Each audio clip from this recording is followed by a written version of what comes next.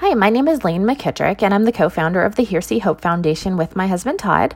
I wanted to spend some time today sharing our experiences in raising our two boys that have Usher syndrome, and in particular, talk about our experiences in working with their IEP teams. So a little bit of background about our family. There's more on the Here See Hope website, some videos and things like that. But just a little bit of background.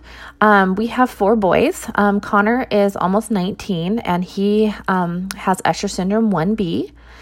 Cole is 17, Hunter is 11, and then Dalton is almost 10 and he also has Usher syndrome 1B. Both Connor and Dalton were both born profoundly deaf. Started to have some vision loss, night blindness symptoms at the age of 3 to 5, and were also have significant vestibular delays. We're late walking, sitting, and also still kind of work through those vestibular challenges today.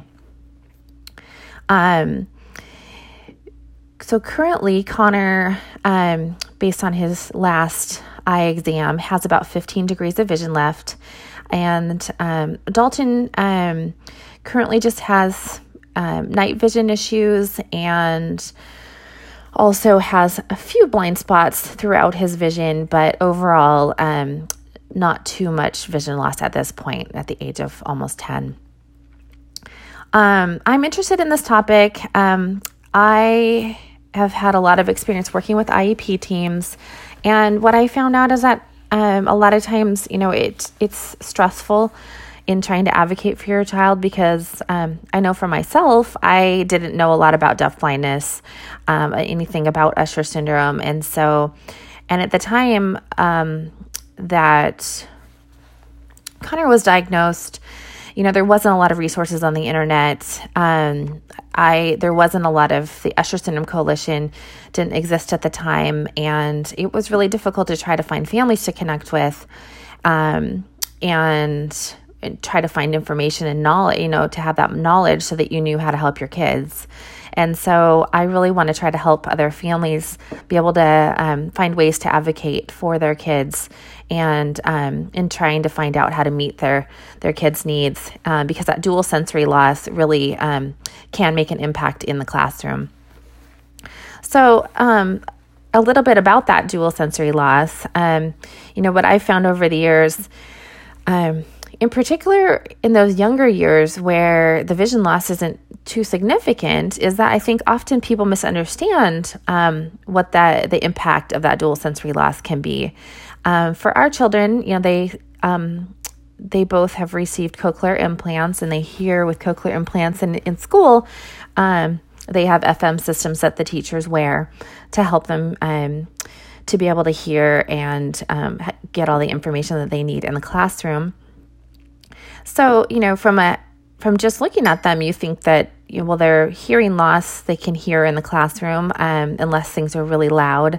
And, their vision isn't significantly impacting their ability to be successful in the classroom. And so if you just take those two things alone, you think that, they don't really need a lot of accommodations and modifications and services.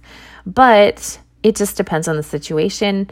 It depends what the lighting is like, how loud it is. There's many things that could impact. It could be how tired they are during the day, the topic that's being discussed during the day, if they're sick. Tons of things can impact, what's going on in the classroom for them. And I think that's often misunderstood by both the teachers and all the adults and people that are working with them. Sometimes they just don't understand that. So it's important, I think, for IEP teams to work together collaboratively. It's really important for somebody to be on the team who's knowledgeable about deafblindness and that dual sensory loss. But because it's a low incidence disability, a lot of times there isn't someone in the district that has knowledge about deafblindness on the team. So parents and families, oftentimes feel like they're the ones that need to be knowledgeable and bring that expertise to the team. So I think it's important to really clarify those roles and, who's bringing the knowledge, and each team member should respect each person's role and the knowledge that they bring, because oftentimes the IEP teams are larger. There might be an audiologist, a speech and language pathologist, an OT, PT, a teacher of the visually impaired, an O&M, orientation and mobility specialist, O&M specialist, and other team members. And each team member has an important role to play in that child's education, as well as the parents and the rest of the family. So I think just it's really important to respect each person's role and make sure that they're equal members of the team. Because the student has, no matter who it is, has individualized needs, and that could look very different than another child who is also deafblind. So for us, it was a little bit stressful because our team was great, but we just didn't have anyone in the district that had a lot of experience working with children who are deafblind. And so this required me to become an advocate and become knowledgeable about deafblindness, about Usher syndrome, and about what it meant, connect with other families who had been through similar situations or were going through the same situation as I was. And throughout that, I learned so much about deafblindness, about working with IEP teams, about the impacts of the dual sensory loss, about vision loss, about deafness. I've met so many amazing people and families along the way.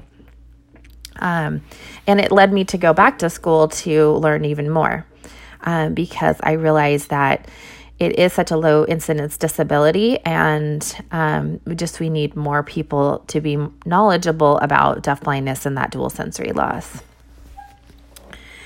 So, I had a little bit of an aha moment as Connor was transitioning. Over the years, I had been attending most of Connor's IEP meetings by myself, and he wasn't involved.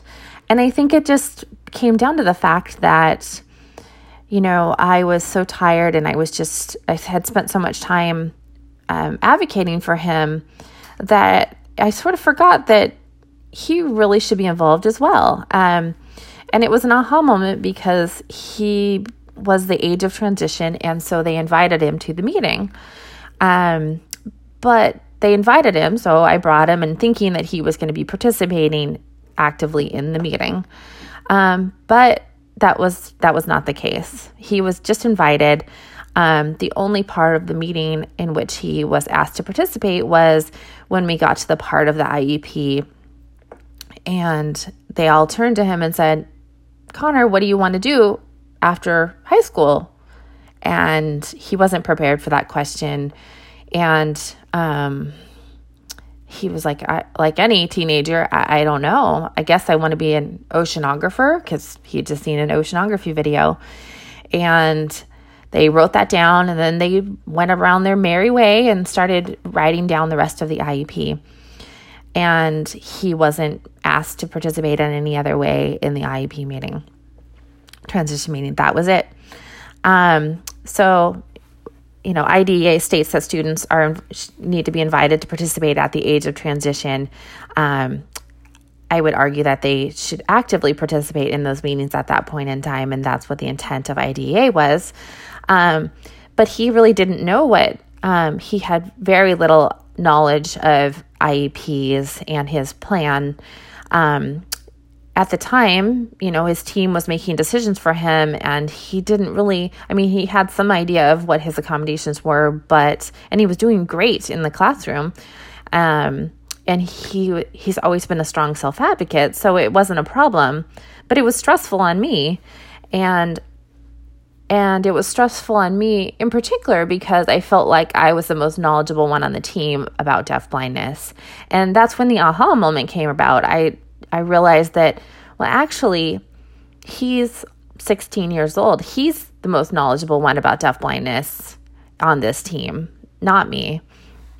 And so I thought, how can I reduce stress, my stress, and teach him how to do this himself? Teach him how to oversee the IEP process himself and advocate for his needs in the meetings, just like he does in the classroom. And so I spent some time really going over IDEA, the IEP process, and teaching him what he needed to know in order to actively participate meaningfully in those IEP meetings. And since then, he has led his last 2 IEP meetings at the age of 17 and 18, and it's been amazing. There have been many benefits. I feel like the IEP is more student-focused. He's making decisions for himself. His IEP goals are now aligned with his post-secondary plans of being a geneticist. When he first looked at his IEP at the age of 16, when I was going over it with him, I said, well, here's your IEP, the goals that are in his IEP. And he looked at me and he says, well, those don't relate to my plans of being a geneticist. And I think that's great. Now they're very aligned with his plans. And he had major input on determining what those goals were going to be. I feel like the team dynamics have shifted. There's more equal power distributed. So all the team members, including myself and Connor, we're all equal members of that team, and we all have different roles to play in supporting him in being successful in his education. And there's benefits for the family. I feel like I have less stress. It's allowed me to focus on other things. I can focus on really supporting him on being a good, strong self-advocate for himself. I can focus on teaching him to be self-determined, to make decisions for himself. And I find joy in being able to teach him how to do those things instead of me doing it for him. I now see he's going off to college next year, and I can see the strong self-advocate, self-determined individual that he is, and I know he'll be successful as he transitions to college. Right now, he's taking several college courses, and he's advocating at the college with the disability office by himself. And he comes to me if he has questions, but he's doing it all by himself, and it's going really, really well. And so those are benefits for me too. So instead of feeling that stress like it's all on me, it's been really great because that transition where I shifted that to him, and he's been very successful in being able to do that himself. So I got to thinking, well, that's worked so well for Connor. What would that look like for Dalton? I began researching this topic because I wondered, well, could Dalton be involved in his IEP at the age of 9? What would this look like, and how do I make this happen? And I realized the key was self-determination. I realized that no one was fostering self-determination at school. It wasn't part of his IEP, and the team really was unfamiliar with self-determination. But I really realized that self-determination and fostering those skills for Connor was really what that self-determination, that self-advocacy skills is what helped him to be successful in being an active participant in leading his IEP meetings. And I really started to think about, how do we teach Dalton to those same skills? And it looks different at the younger ages, but it's still possible. And so we went ahead and when we met with the IEP team, we added some self-determination goals, and our O&M instructor is actually working on those goals on a monthly basis with him. And that for a 9-year-old, that's looking like understanding his hearing loss, understanding his vision loss, being able to explain that to others, learning how to make decisions for himself, learning how to self-advocate if he needs to sit someplace else in the classroom, to be able to feel comfortable talking to his teacher about that. if he can't hear something, if the FM system is not working, to be able to self-advocate for that, to be able to describe his deaf blindness to his friends, to anyone else that's asked him about it. And, he has accommodations and modifications on his IEP, and to be able to talk with the teacher and really indicate when he needs to use those accommodations and modifications. So as a result of all of that, I invited Dalton to come to his last IEP meeting. And, although he didn't lead the meeting at the age of 9, he attended. We asked him how his year was going. He shared that with the team. And, he wasn't having the best year in the classroom. And I think, hearing his experiences directly from him really made a difference. Then, it was different than hearing it from me. And so it was very positive. I think that the whole team really had a better understanding of what his needs were, and he could better explain it. And it's helping him to be a stronger self-advocate for himself. And so as a result of him attending that last meeting and participating and sharing his experiences in the classroom since that point have been much better. He and his teacher have come up with a plan to determine when he needs to use his accommodations and modifications. They've figured out a way, without disrupting the rest of the class, to be able to give her a cue or a sign that so she knows that the FM system is not on, or that he can't see or hear something. So it's been great. So what does the future hold for all of this? We're going to continue to build on these skills with Dalton. And my hope is that we'll just continue to support both Dalton and Connor in their efforts to become self-determined and self-advocates, and learn how to work with their educational planning teams themselves. I hope to show other families the benefits of student involvement in IEPs. From my experience, there's less conflict. There's more clarity on roles if students are involved. The IEPs become more student-focused. It's easier to promote self-advocacy if students know what's in their IEP. It's hard for them to know, what they have the ability to ask for if they don't even know what their IEP goals and their accommodations and modifications are that are available to them. And student involvement in their IEP is a good way to teach and foster self-determination.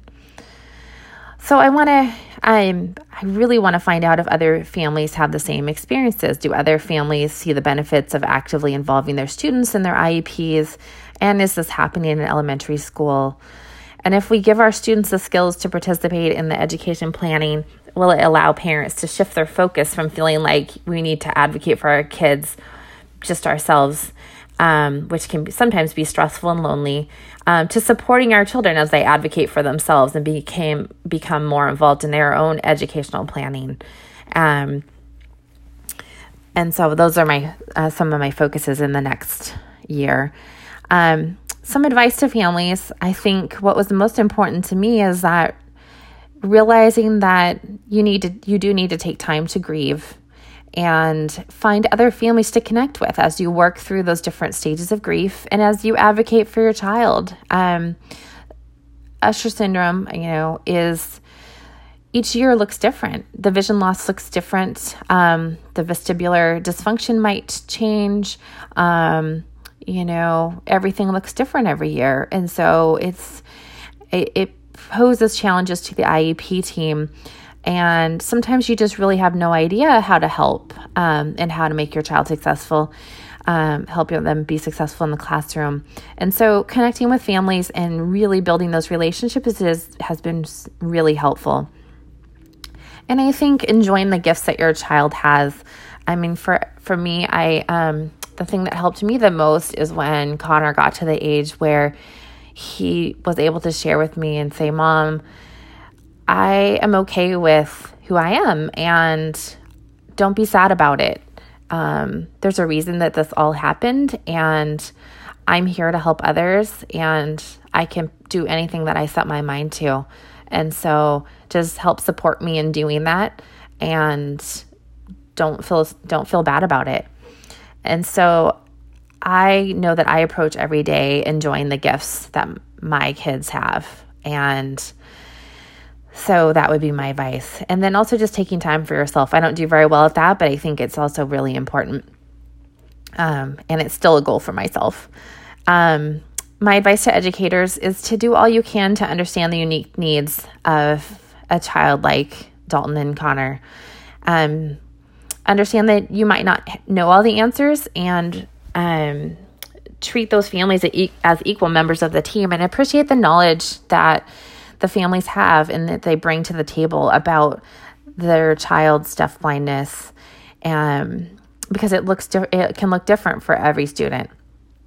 And find ways to involve students in their IEPs and help teach those students how to be strong self-advocates.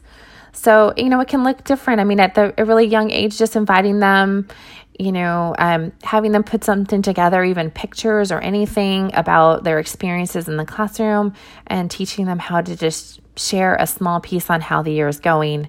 All of that's going to just help them when they get to the age of transition, and they need to start aligning those goals for post-secondary as well. So I hope this has all been very helpful. And please feel free to reach out to me if you have any questions at all. I'm happy to help in any sort of way. You can email me at the email address is also on our website, www.hearseehope.com. And my email address is Lane, LANE, at hear, HEARCSEE, hope, HOPE.com. Thank you so much.